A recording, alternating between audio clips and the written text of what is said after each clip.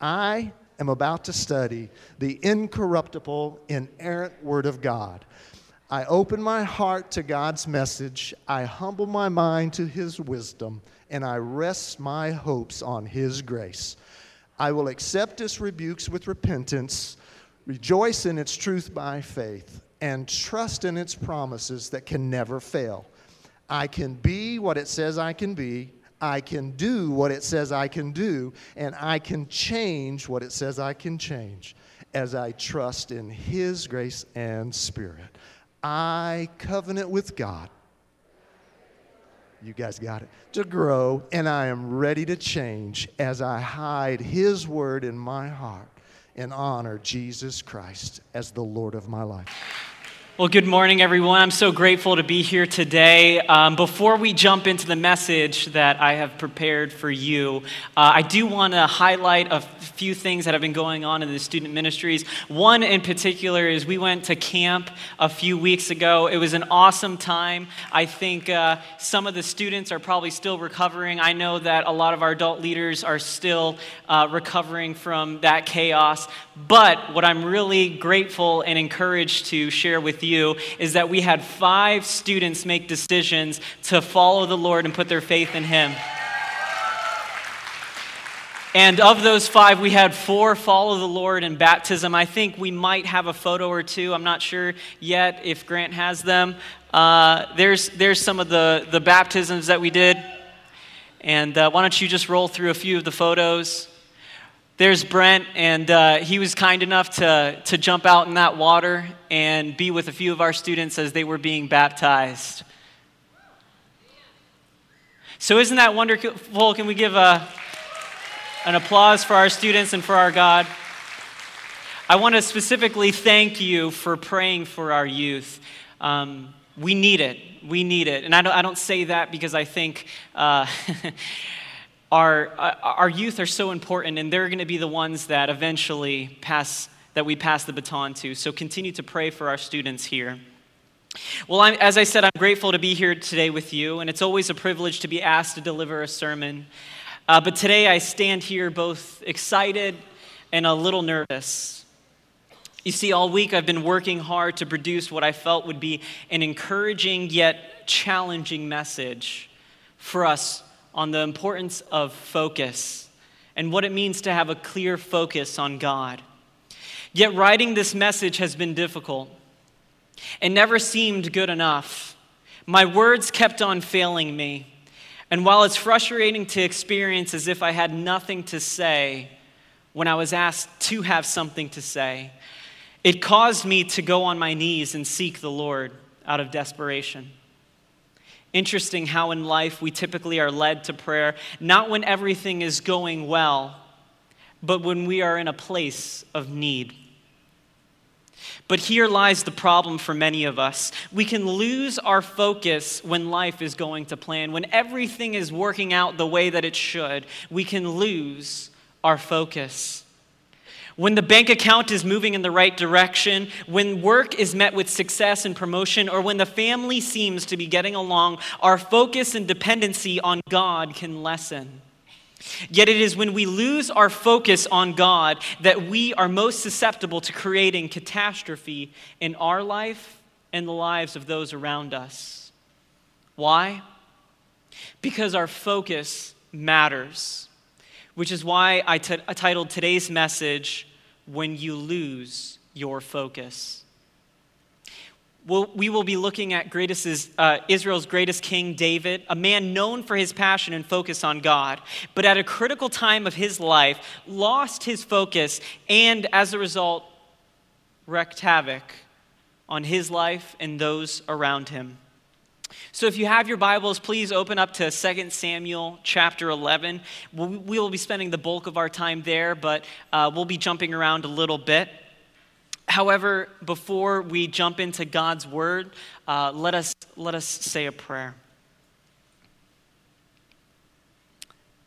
Would you bow with me? Ever-living God, who in your holy word taught us how to pray and give thanks. We come together as the church, your body, to seek your wisdom. Be present here today as we seek renewal for the mission of your church. Guide us to perceive what is right and grant each of us the courage to pursue it and the grace to accomplish it through Christ Jesus our Lord.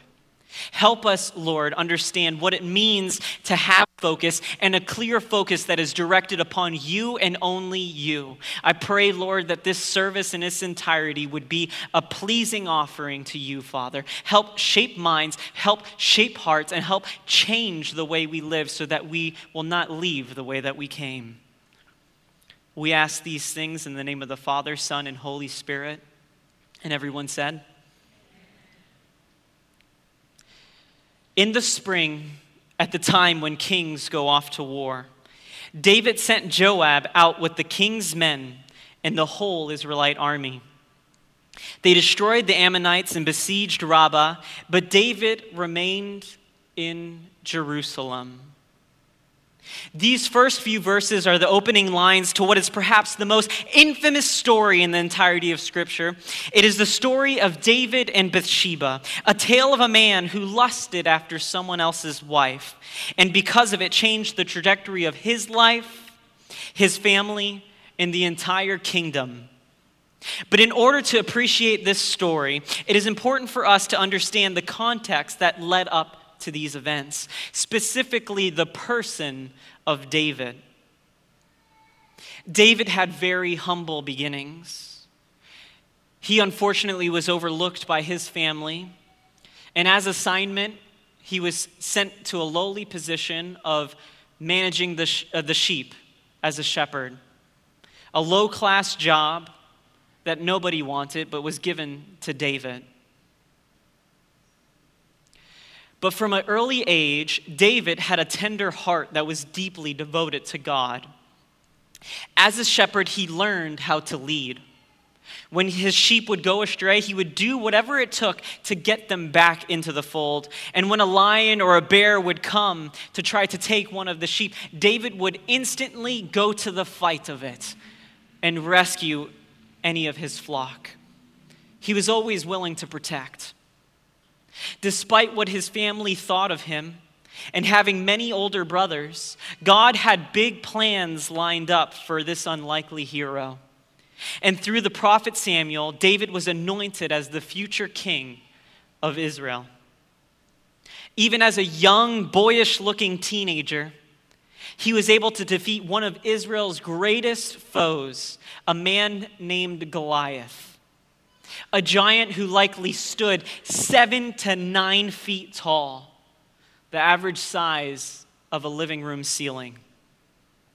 He developed a reputation for himself, though, as a mighty warrior. Scripture says that David would march out with the army and was successful in everything he was sent to do. Everything this man touched worked out. David's focus on God brought him victory after victory after victory, and through his conquest, he was able to push Israel's borders farther than it had ever gone before. He would eventually assume the role as king over an entire nation. And while all of this sounds amazing, David's accolades as king live in the shadow of his focus and devotion to God. You see, what makes David great was not his skills as a fighter or even as a leader, but as someone who had complete focus on God. This focus and love for the Lord gained him a title as a man after God's own heart. What a wonderful way to be known, as an individual who loves and focuses God on so much that God would say, "You are a man or a woman after my own heart." This was the title given to David. Out of all the great men and women in Scripture, in biblical history, there is no other person given this title. It is unique to David and represents the servant heart that he had toward the Lord. David was focused. This leads me to my first point of 4 simple points that I will be making. Focus determines direction. Focus determines direction. This is why it is so important for us as individuals to consider what we are focusing our attention to, because whatever we are focusing on is where we will go. David had a focus on God, and because of that, he found himself in situations where God was with him, and through that, he had victory. So his focus on God led him down paths where he saw blessing after blessing because he was in the near presence of the Lord. This isn't always the case, though. I'll never forget one particular experience in my life. It was just a few years ago, in the spring of 2012, when I had graduated from my undergrad at a secular university. The president of the student body gave an address as he rallied up the audience over things like work, success, making a difference, all of which are things that are noble and virtuous that we should try to aim for. He said these words that are very telling of our present condition of our culture. That is what our society values. He said, "Never forget the most important person in your life." And he paused. And in his silence, I decided to be really disruptive, so I yelled out, "Jesus!" And everyone just ended up looking at me and laughing. And if you know my personality, then I always like a good joke. But what he said wasn't a joke, unfortunately. He finished his sentence after the pause was over, and he said, "Never forget the most important person in your life." And he said, "Yourself. You are the most important person in your life." I remember looking around in shock, yet it seemed like no one had skipped a beat. I felt sick inside as I realized the baton of leadership was being handed down to my generation, a generation that believes the most important person in this world is ourselves. This is why I want you guys to pray for our students here at this church, because there are some wonderful men and women that God is raising up, but there are so many other people who have twisted truth and have made the center of their worlds themselves, and this is the kind of climate our students live in, where everything is focused on me, me, me, me. He could not have been more wrong. And it is this kind of thinking that cripples our families, our work, our lives, our society. When we focus on ourselves, it means that everything is eclipsed by our own needs and wants. All of a sudden, the appetite of what I want goes above what my spouse needs, what our children need, what our family needs, what our church needs, and most importantly, what our God wants of us. The lens of what I do and how I live are filtered through my own navel gazing. And here lies the problem, church. Because our focus determines our direction, if we are focusing on the wrong object, then our direction of our life will go astray. It is no surprise that David, son Solomon, would write these words in Proverbs 4:23, words that I think each of us should pay close attention to, especially if you are young. "Above all else, guard your heart, for everything you do flows from it." Church, our heart matters. What we focus our affection on matters. Hear me well. If we are focused on money, then our lives will be directed in a way that we will go towards money. If it is on our career success, then we will live lives in such a way in order to obtain success. This isn't necessarily a bad thing, but when it is our primary focus, it becomes toxic. If all we desire is career success, then every choice will be weighed on whether or not it will result in the success of our career. So if the choice becomes loving your wife well or loving your children well, then you will choose work. You may be saying to yourself, of course I love God first and my family next, but too often I see the opposite. Sometimes we know what we should be doing, but our heart is far from what we know to be true.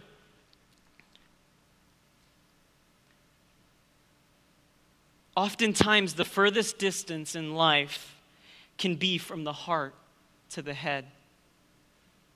Did you hear that? Oftentimes, the furthest distance in life can be from the heart to the head. You must ask yourself if your actions and your heart are focused on God. If not, then what? If we're not careful, if we're not clear about what we are focusing our attention to, then we may not realize that the direction that we are heading towards, because our focus determines our direction, might be one that sends us off a cliff. That is the kind of focus that disrupts our lives and those around us. Now, I get it. Life isn't always black and white. There are circumstances like work that may call us away from our families, or other duties that have been bestowed upon us that we need to attend to that might cause some conflict on where our attention needs to be. But there is a threshold that can be crossed when we favor our lives over our families, or even worse, when we favor our lives over our God. Too many of us are trying to make a kingdom here on earth of our own instead of a kingdom of heaven.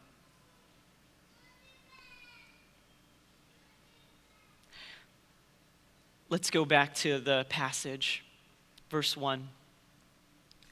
In the spring, at the time when kings go off to war, David sent Joab out with the king's men and the whole Israelite army. They destroyed the Ammonites and besieged Rabbah, but David remained in Jerusalem. This passage seems unassuming, but the author is trying to tell us something very, very important. David, in this moment, lost his focus. For whatever reason, he let his guard down, got comfortable with his success, and did not do what kings ought to be doing. He forsook his duties to go to war, and instead of seeing himself as a servant king appointed by God, he became a comfortable king. Please take note. This often happens to ourselves.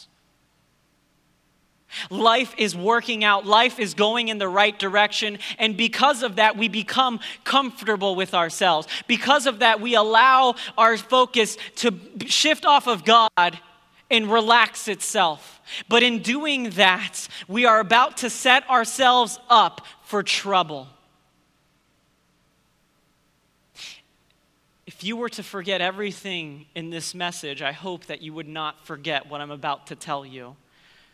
So please, listen to these words well.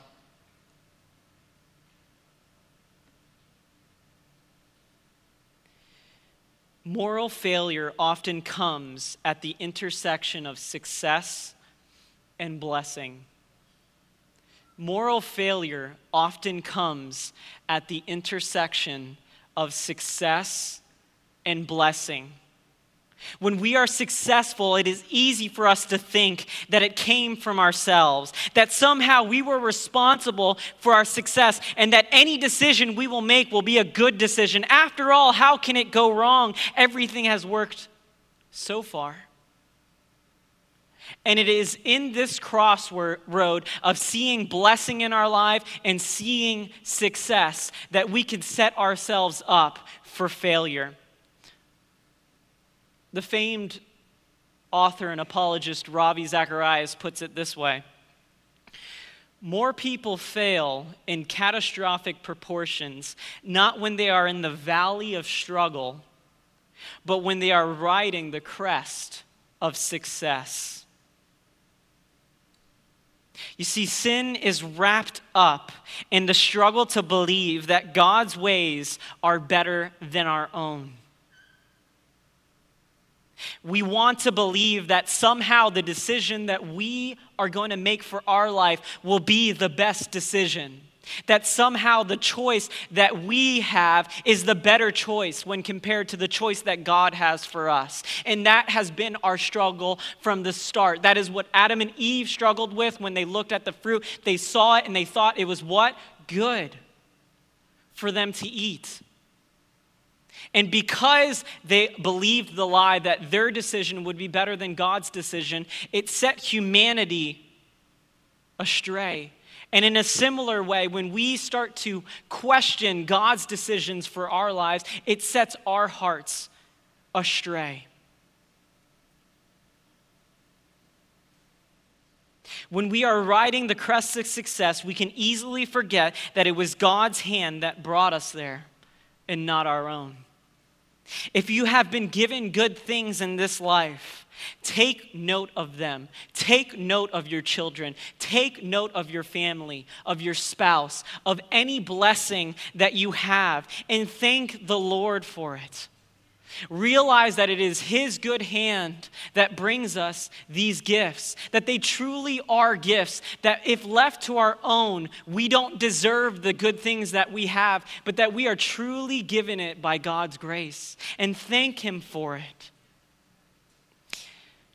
Ask Him to continue to keep your heart focused on Him, and pray that you do not become too comfortable. Now, this is a hard prayer. It's hard to ask God to not allow yourself to be comfortable, or at least too comfortable. However, we must remember our mission as a church. That is, as Christians, our primary goal in life is to lovingly advance God's kingdom through the gospel of Christ. All matters of life need to be focused on this. This is the key, church, to not only living a life that is pleasing to the Lord, but also living a life that you will be satisfied with. Far too often I have come into contact with individuals who have all the success, but no direction. Pretty soon they realize that the things that they have accomplished have no great value, but often it comes too late. They realize it when all has almost been lost. And this is because deep down inside, our hearts long to be a part of something bigger than ourselves. Our hearts long to be able to find meaning in God and His work. This is why, as a church, we are so adamant about us living on mission. This is why we want this church to be known for going out and bringing the gospel to other places. Because we realize that if you are doing this, if I am doing this, I will live a better life. I will live a life that is not only good, but is satisfying. St. Augustine says these words that I'm often reminded of and try to think of often. Our hearts are restless until it rests in you. Meaning until our hearts are focused on God, until our hearts are resting on God, until our hearts are in a place where God is there, we cannot find true peace and rest. This leads me to my second point. Temptation comes when we turn our focus away from God. Temptation comes when we turn our focus away from God.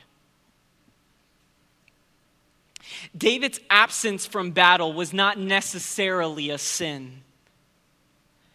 It just wasn't the best choice of his life. Similarly, not everything that we do is necessarily a sin, but it may not be the best choice for our life. This is why Scripture tells us that things may be permissible, but not all things are beneficial. We need to be thinking about the way that we are living, because there are things that we might be indulging in that might not be a sin, but it might not be where God wants us to be. So David, being in a place where God did not want him to be, ends up walking on his balcony or on his roof. Verse 2, one evening David got up from his bed and walked around on the roof of the palace. From the roof he saw a woman bathing. The woman was very beautiful. Very rarely does Scripture say a woman was very beautiful, which means that Bathsheba was stunning. Yet regardless of her beauty, David had two options. Option one, look the other way and get his focus back on God. Or option two, let his eyes linger. David let his eyes linger. And because David wasn't focusing on God and being the servant king, he placed himself in a situation that he would easily be tempted in. I like this quote from Henry Nouwen. He says, "To live a disciplined life is to live in such a way that you want only to be where God is with you. The more deeply you live your spiritual life, the easier it will be to discern the difference between living with God and living without God. And the easier it will be to move away from the places where God is no longer with you." If our eyes are not focused on God, then we run the risk of going astray.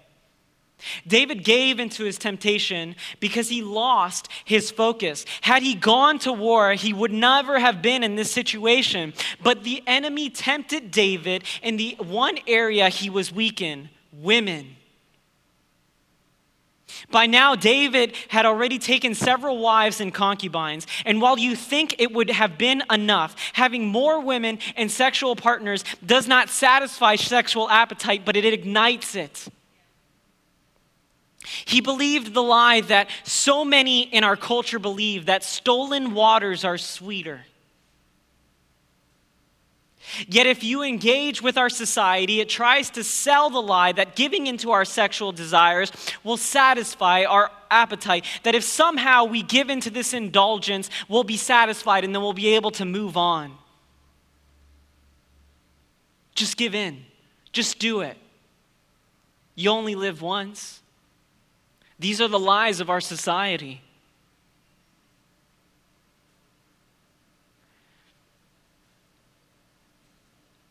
But if anything is outside of God's created order, it will always leave you empty. It's only in the presence of the Lord in His created order that we can find true satisfaction, that we can move from emptiness and into abundance. You see, I'm often met with people who think that Christianity is just a whole bunch of rules, that God doesn't want people to have fun, that we need to be able to live a little. Now, there are some people out there who would make it seem like God doesn't want people to have fun, but that is just not true. God invented fun. God invented pleasure. God invented all things that are good. And when we start to look at His law, His moral order, or His plan for our lives as the very thing that we don't want, then we move away from being able to experience His abundance and move to a place of emptiness, a desert. You see, God loves us, so He gives us His law. He loves us, so He gives us a plan, so that we can find satisfaction, so we can know what it's like to live a good life.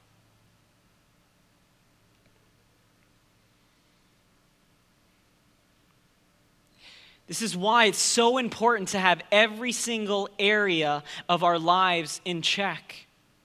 Unfortunately for David, as well as his sons that followed him, this was the doorway that Satan used to cause destruction in his family.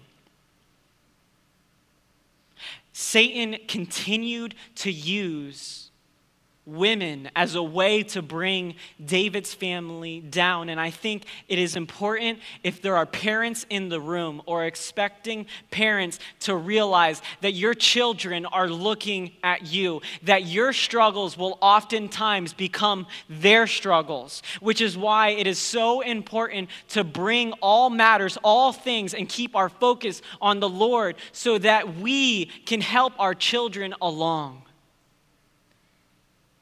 Had David gotten this area in check in his life, it is likely that his sons wouldn't have fallen into the same temptation.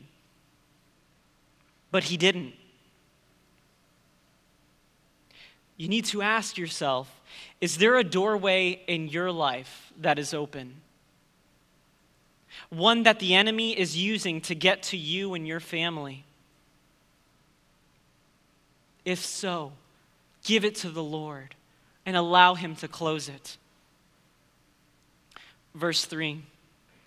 And David sent someone to find out about her. The man said, "She is Bathsheba, the daughter of Eliam, and the wife of Uriah the Hittite." Then David sent messengers to get her. She came to him, and he slept with her. Now she was purifying herself for her monthly uncleanliness. Then she went back home. Tragic. David basically just used her and sent her away. And if you were to continue to read on, you would read a story of his son doing the same thing, using a woman and sending her away.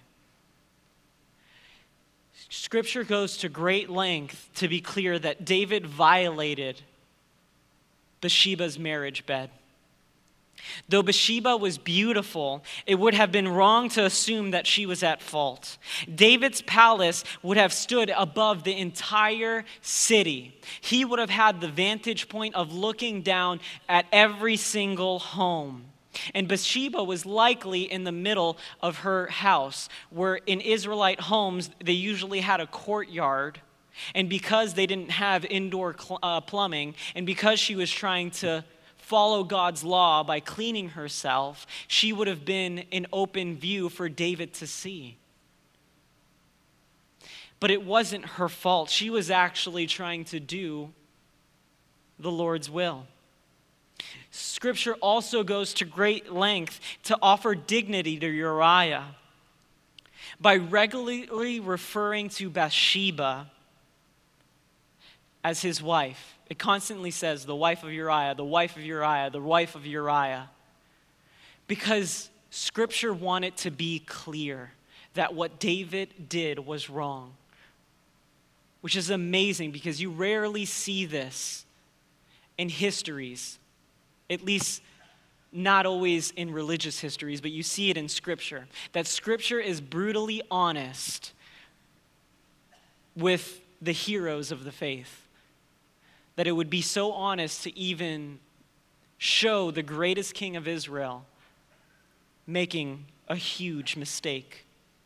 You see, David broke God's word and took something that was not his own. In a similar way, when we sin, we are trying to indulge in something that is not our own. We need to come to a place where we can say no.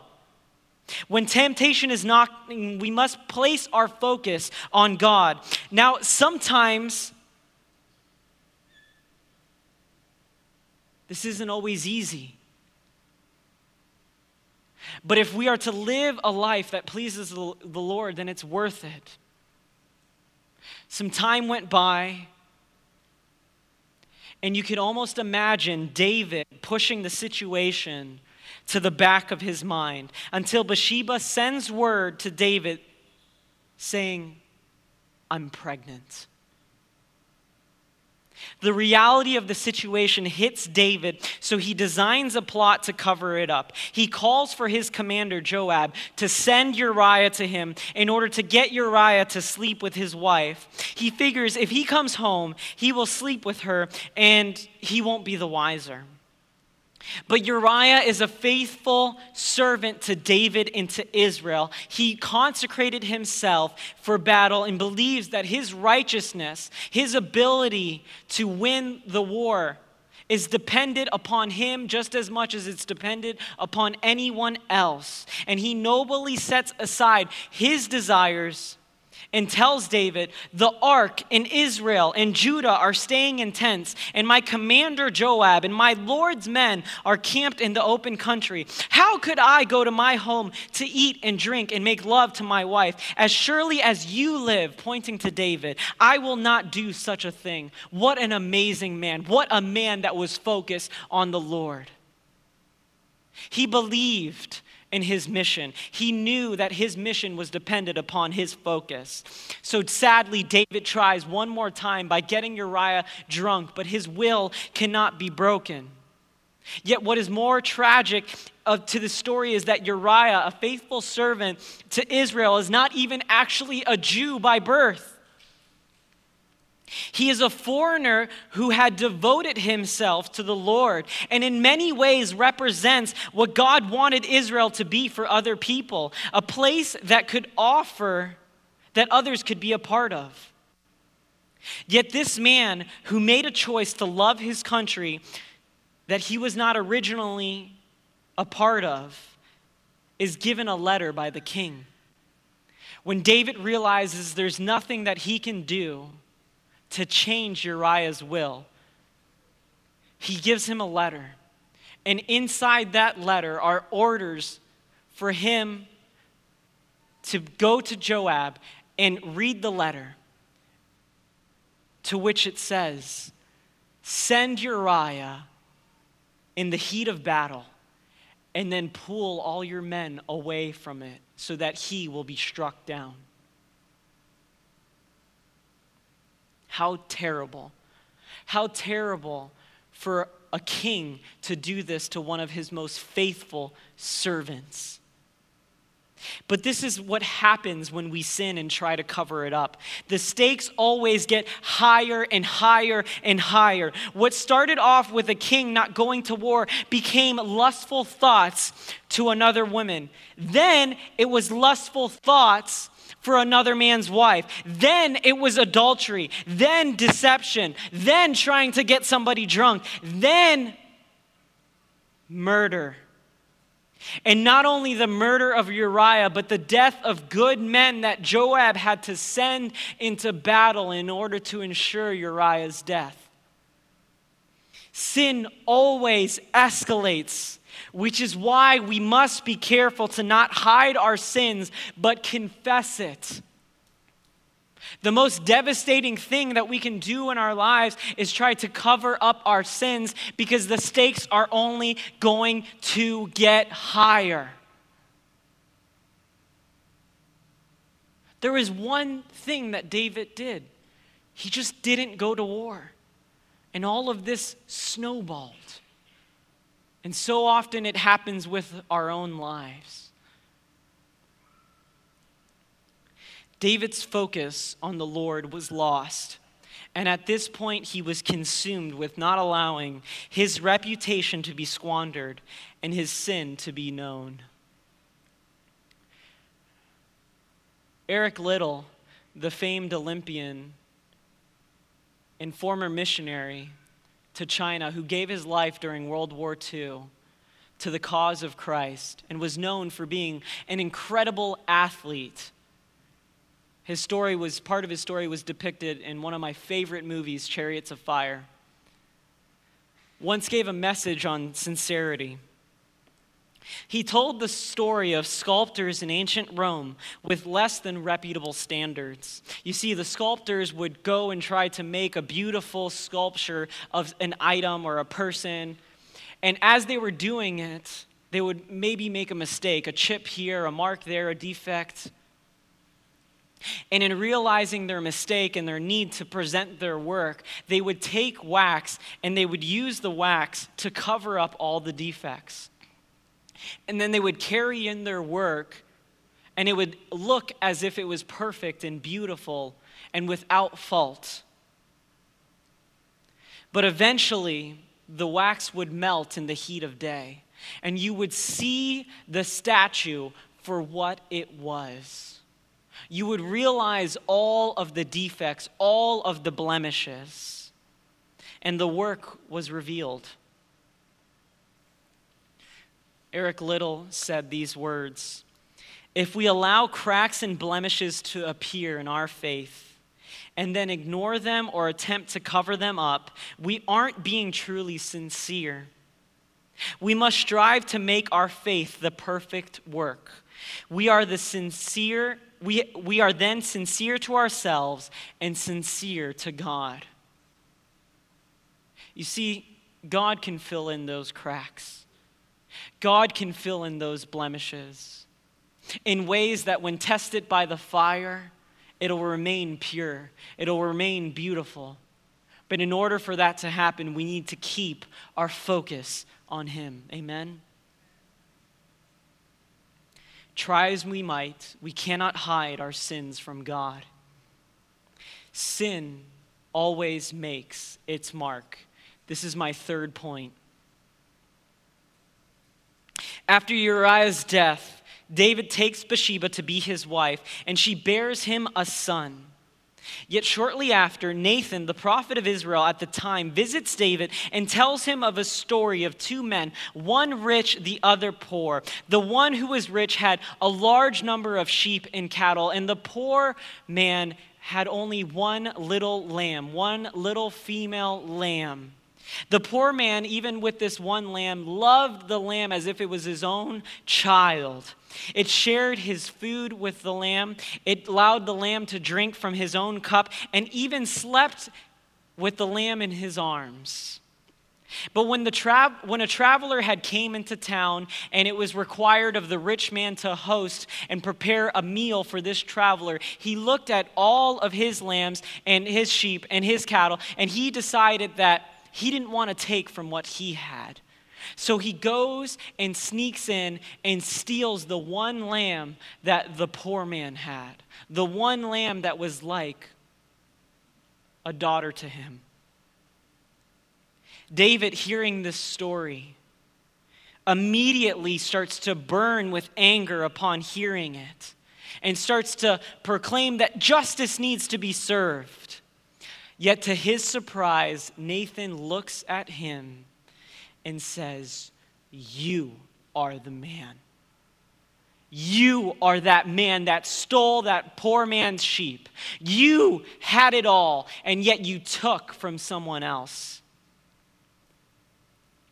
And though he thought he had got away with it, David could not hide his sins from God. He didn't want his kingdom, his Lord, or anyone else to know. Yet the situation had the opposite effect. God says to David, "I anointed you king over Israel, and I delivered you from the hand of Saul. I gave your master's house to you and your master's wives into your arms. I gave you all Israel and Judah. And if that had not been enough, I would have given you even more.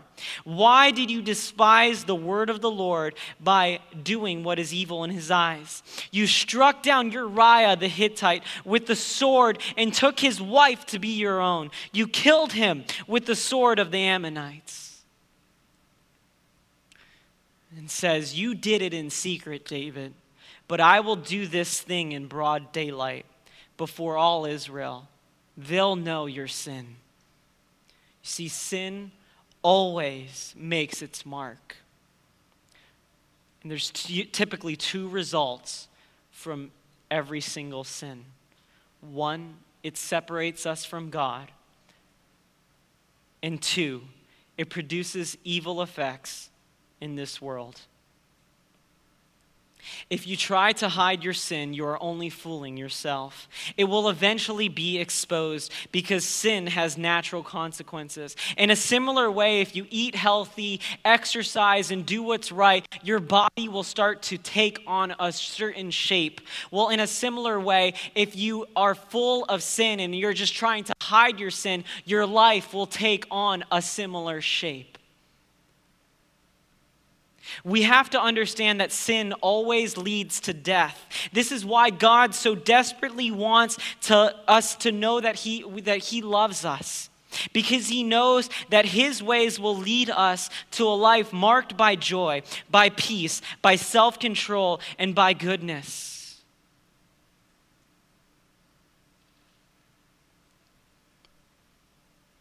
One, focus determines direction. 2, temptation comes when we turn our focus from God. 3, sin will always make its mark.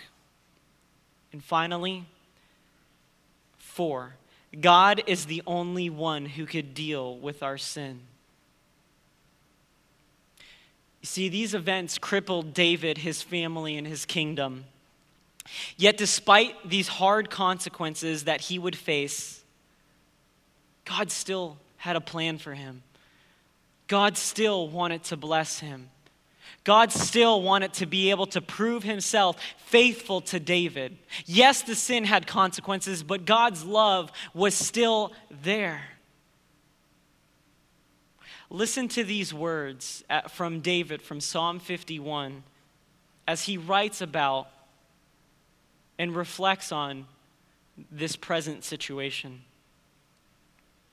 Have mercy on me, O God, according to your unfailing love, according to your great compassion. Blot out my transgressions, wash away all my iniquities, and cleanse me from my sin. For I know my transgressions, and my sin is always before me. Against you, you only have I sinned, and done what is evil in your sight. So you are right in your verdict, and justified when you judge. Create in me a pure heart, O God, and renew a steadfast spirit within me. Do not cast me from your presence or take your Holy Spirit from me. Restore to me the joy of your salvation and grant me a willing spirit to sustain me. Then I will teach transgressors your ways so that sinners will turn back to you. Deliver me from the guilt of bloodshed, O God. You have to hear that. Deliver me from the guilt of bloodshed. You know he's thinking about Uriah when he writes that. You who are my God and my Savior, and my tongue will sing of your righteousness. Open my lips, Lord, and my mouth will declare your praise. You do not delight in sacrifice, or I would bring it. You do not take pleasure in burnt offerings. My sacrifice, O God, is a broken spirit, a broken and contrite heart. You, God, will not despise. You see, David knew, because he was close to the heart of God, that his actions, that he could not bring anything to the altar, that even though he lived in a time and a system where people paid for the penalty of sin through offering sacrifices, he realized that what God really wanted was his heart. What God really wanted was his attention, was his focus. And in a similar way, God wants our heart. God wants our attention. God wants our focus. And if we are able to give it to him, then we're able to live a life worthy of his gospel. You see, one of the most beautiful things that happened to me when I became a Christian was I started to realize that the person that God was making me into was the person that I wanted to be all along. And that is the lie that Satan oftentimes tries to take away from us. He tries to make it seem as if you live for God, you're not going to enjoy yourself. If you live for God, you're going to miss out. You're not going to be who you really want to be. But in reality, when we live for God, when we surrender our wills to him, we start to become the person that God wants us to be. And I'm believing that for many of you, that if you want to feel as if you are who God wanted you to be, then set your focus on him. Amen. David acknowledged his sin and was immediately forgiven. There was unavoidable consequences to his actions, yes, but there was also God's grace. And this is where we can find our hope, church. God offers us his grace. Even when we lose focus in life, God is always drawing us back. David sinned, yet God still blessed his life in many other ways. And perhaps the biggest blessing of all is from David's lineage. That despite his sin, God chose his family with all of its blemishes, with all of its mistakes, with all of its sin after generation and after generation. God still chose his family to be the family that would bring about Christ. What a picture of how God takes broken, weak things and uses it for great ends. This is the gospel. That God is able to make something beautiful of us regardless of our past, and he wants to do that for you. God is calling us to focus on him so that our passions can be restored.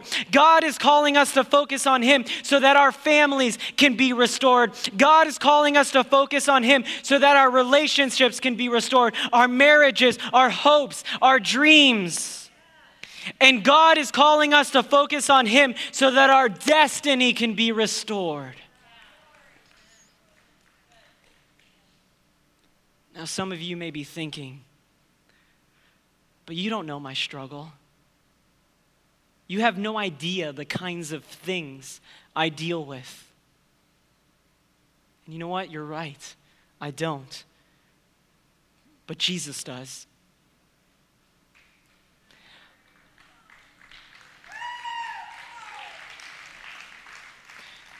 Hebrews 2:18 says this, because he himself suffered when he was tempted, he is able to help those who are being tempted.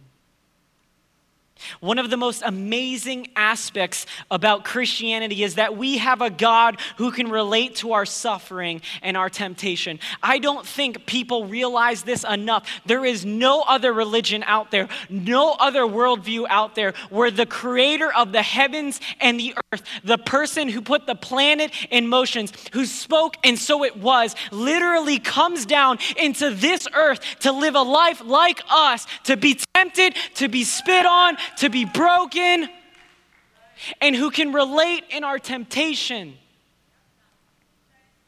who can relate in our struggle, who can literally say, I know. Yeah, there was a time in my life where I didn't want to do that either. There was a time in my life where I prayed, Lord, take this cup from me. But keep on going. Keep on going. I promise it'll be worth it. It'll be worth it. Focus on him. Focus on God. It'll be worth it. It'll be worth it. There is no other religion, no other faith that can say the same. We have a God who truly loves and wants to rescue us from this world of temptation and pain, who looks into our situation and makes a way. And this should bring us to a deep sense of hope, the kind of hope that causes us to focus on him and only him. Church, I hope you heard my words well. I hope I didn't muddy anything up for you. I hope you realize that God wants us to focus on him, because when we are focused on him, then we can be satisfied. We can experience goodness. Chances are there are a few of you here who haven't had a focus on God, who have maybe focused on other things. You know what those other things are. Chances are there are some of you here who claim the name of Christ, but life, one way or another, has caused you to lose your focus. Maybe Satan has gone through that one door that you know is open and has continuously taken your mind and your attention off of him. There is no better day than today to say, Lord, I want to focus on you. Lord, I want to look to you. Lord, I want you to be the one I pay attention to. not the other things in this life, not the things that end up leading to death, but you. Let me give you a promise, because it comes from Scripture. It's seen throughout its pages, that when you focus on God, other things come into alignment. All of a sudden, we can make sense of how to lead in our workplaces, to lead in our families. All things come into alignment when we focus on God.